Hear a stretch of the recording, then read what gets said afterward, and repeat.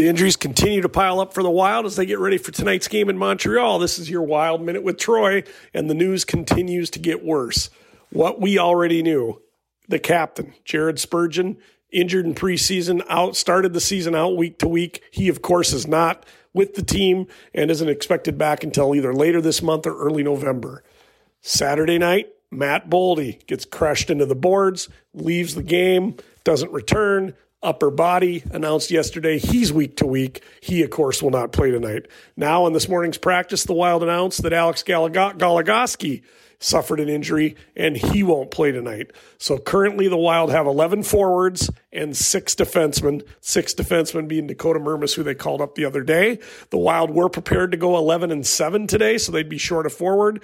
Well, now they're also short that defenseman, so they could be going 11-6 tonight unless somehow someone like Vinatieri or someone gets called up from Iowa making $875,000 or less because the Wild are cash-strapped. They have to call someone up of that ilk, and we don't know if someone will make it to Montreal in time for tonight's game, which is 6 o'clock Central.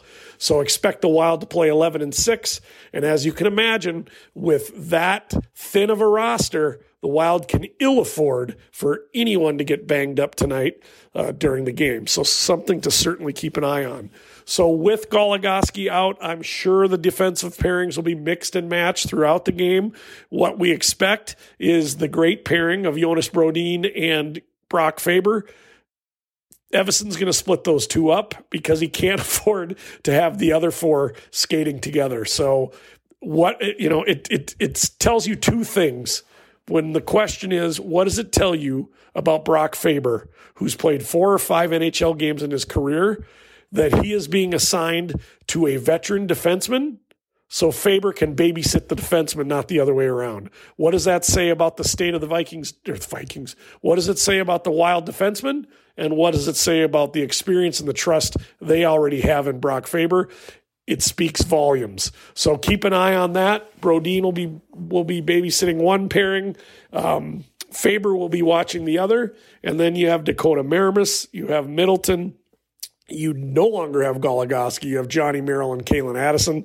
So we're going to see a pretty makeshift lineup, but expect Faber and Brodin to be on the ice almost all the time, one or the other, but certainly not together, which is the ideal scenario if everyone was healthy, because we saw in 1.5 games how well those two play together and how much more offensive Brodin can be when he doesn't have to worry about Faber, and how offensive Faber has shown he can be when he's skating with a defenseman like Brodin. So that's something to keep an eye on. Another thing, Duhaime was moving up from the 4th line to the 3rd line because Gaudreau was moving up from the 3rd line to the 2nd line to cover for Boldy, who's out. So what we expect are the normal first line, which quite frankly has been largely pedestrian for 2 games, of Zuccarello and Kaprizov with Hartman at center.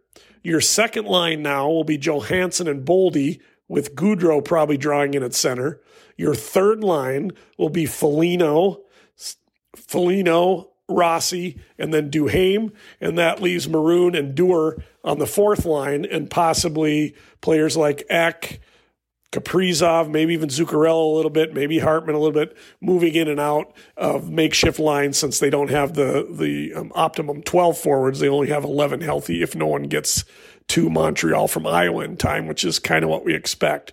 So it's going to be a lot of different lines, a lot of different defensive pairings tonight to keep an eye on. The Wild still should be a slight favorite against Montreal. Canadians haven't been a good team for a few years, but with all the turnover of this roster so far in just 2 short games, tonight being the 3rd, anything could happen. The other thing, of course, is what we've been talking about now for a week. The Wild's defense has struggled.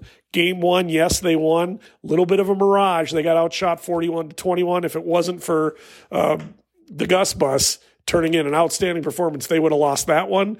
And then the Wild really played well for 2.5 periods Saturday night against the high-octane Toronto Maple Leafs. But after Goligoski took that penalty, things just unraveled and they lost 7-4. But clearly the defensive metrics really are loud and they really reek for the bottom 3 defensive players on the Wild roster. two of which will be getting a lot of playing time tonight because Goligoski's on the shelf. So not great news on any front, but the Wild can feel a lot better about themselves if 97 gets going, if that top line gets going. One more thing before we go. I'm not coaching the team. No shock there. If I was, Rossi would be centering Kaprizov and Zuccarello tonight. Rossi's played 2 outstanding games. Hartman's been okay. But now that you're moving Duhaime up to wing on that third line with Foligno, and right now Rossi centering, I think that takes a little edge off that line. I think Rossi with Gaudreau and Foligno is working well, but I don't know about Duhaime. So why not move Hartman down to that third line so you'd have Foligno, Hartman, and Duhaime, a really good physical third line. Nothing wrong with that. And then you move Rossi, who's arguably one of the hottest Wild players so far through 2 games. Put him up and have him jumpstart Zuccarello and Kaprizov. I think it's a no-brainer. Could happen at some point tonight. We'll see. But certainly Rossi deserves that shot, and he's playing like he should be up there. This is your Wild Minute with Troy. Follow us on Instagram, Wild Minute Troy. You got an email, a question for me that you want me to read on a future podcast, just email me, wildminutewithtroy@gmail.com. I'm on Spotify. I'm on Apple. I'll set you up for every game coming up, and we'll tear it down afterwards. This is Troy. We'll talk to you.